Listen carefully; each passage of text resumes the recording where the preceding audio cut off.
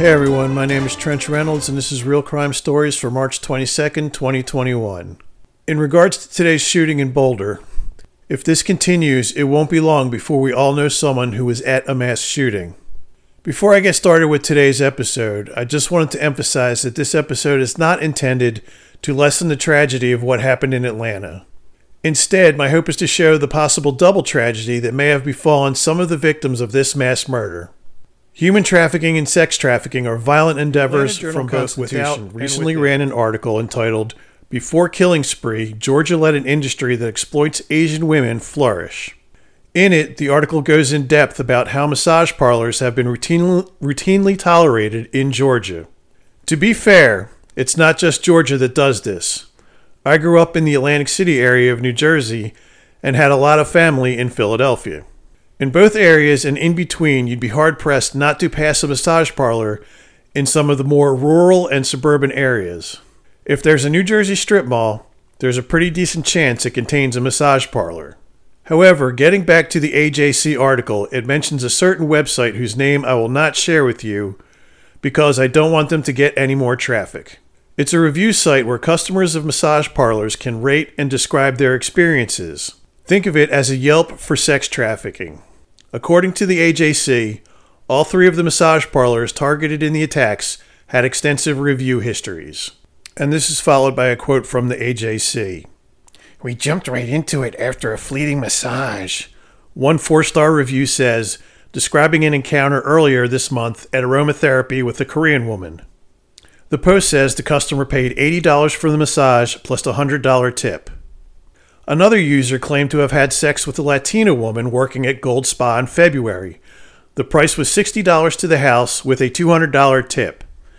The post says, "The massage was very blah, but everything else was just out of this world," the 4-star review says. All told, there are 108 reviews for Gold Spa, 99 for Aromatherapy Spa, and 39 for Young Asians Massage. These are not what I would call legitimate businesses, and if prostitution was happening at any of these massage parlors, there's a good chance that women were being trafficked in one way or another. Again, I ask that you imagine being traded around from parlor to parlor in sexual servitude, only to have some religious nutjob come in and shoot up the place, killing people around you. To make matters more complicated, the Associated Press have published a report that claims Atlanta police had targeted both Atlanta spas in prostitution investigations. This goes against Atlanta Mayor Keisha Lance Bottom's statement that the massage parlors were legally operating businesses that were not on the authorities' radar. While this may have just been an offhanded but uninformed comment by Mayor Bottoms, in my opinion, it shows how often these massage parlors are tolerated by the municipalities they inhabit. While it may be morbid of me to say this, maybe some good can come out of this tragedy. Maybe now a spotlight will be shown on the vast amount of sex trafficking and violence that takes place in the massage parlor business.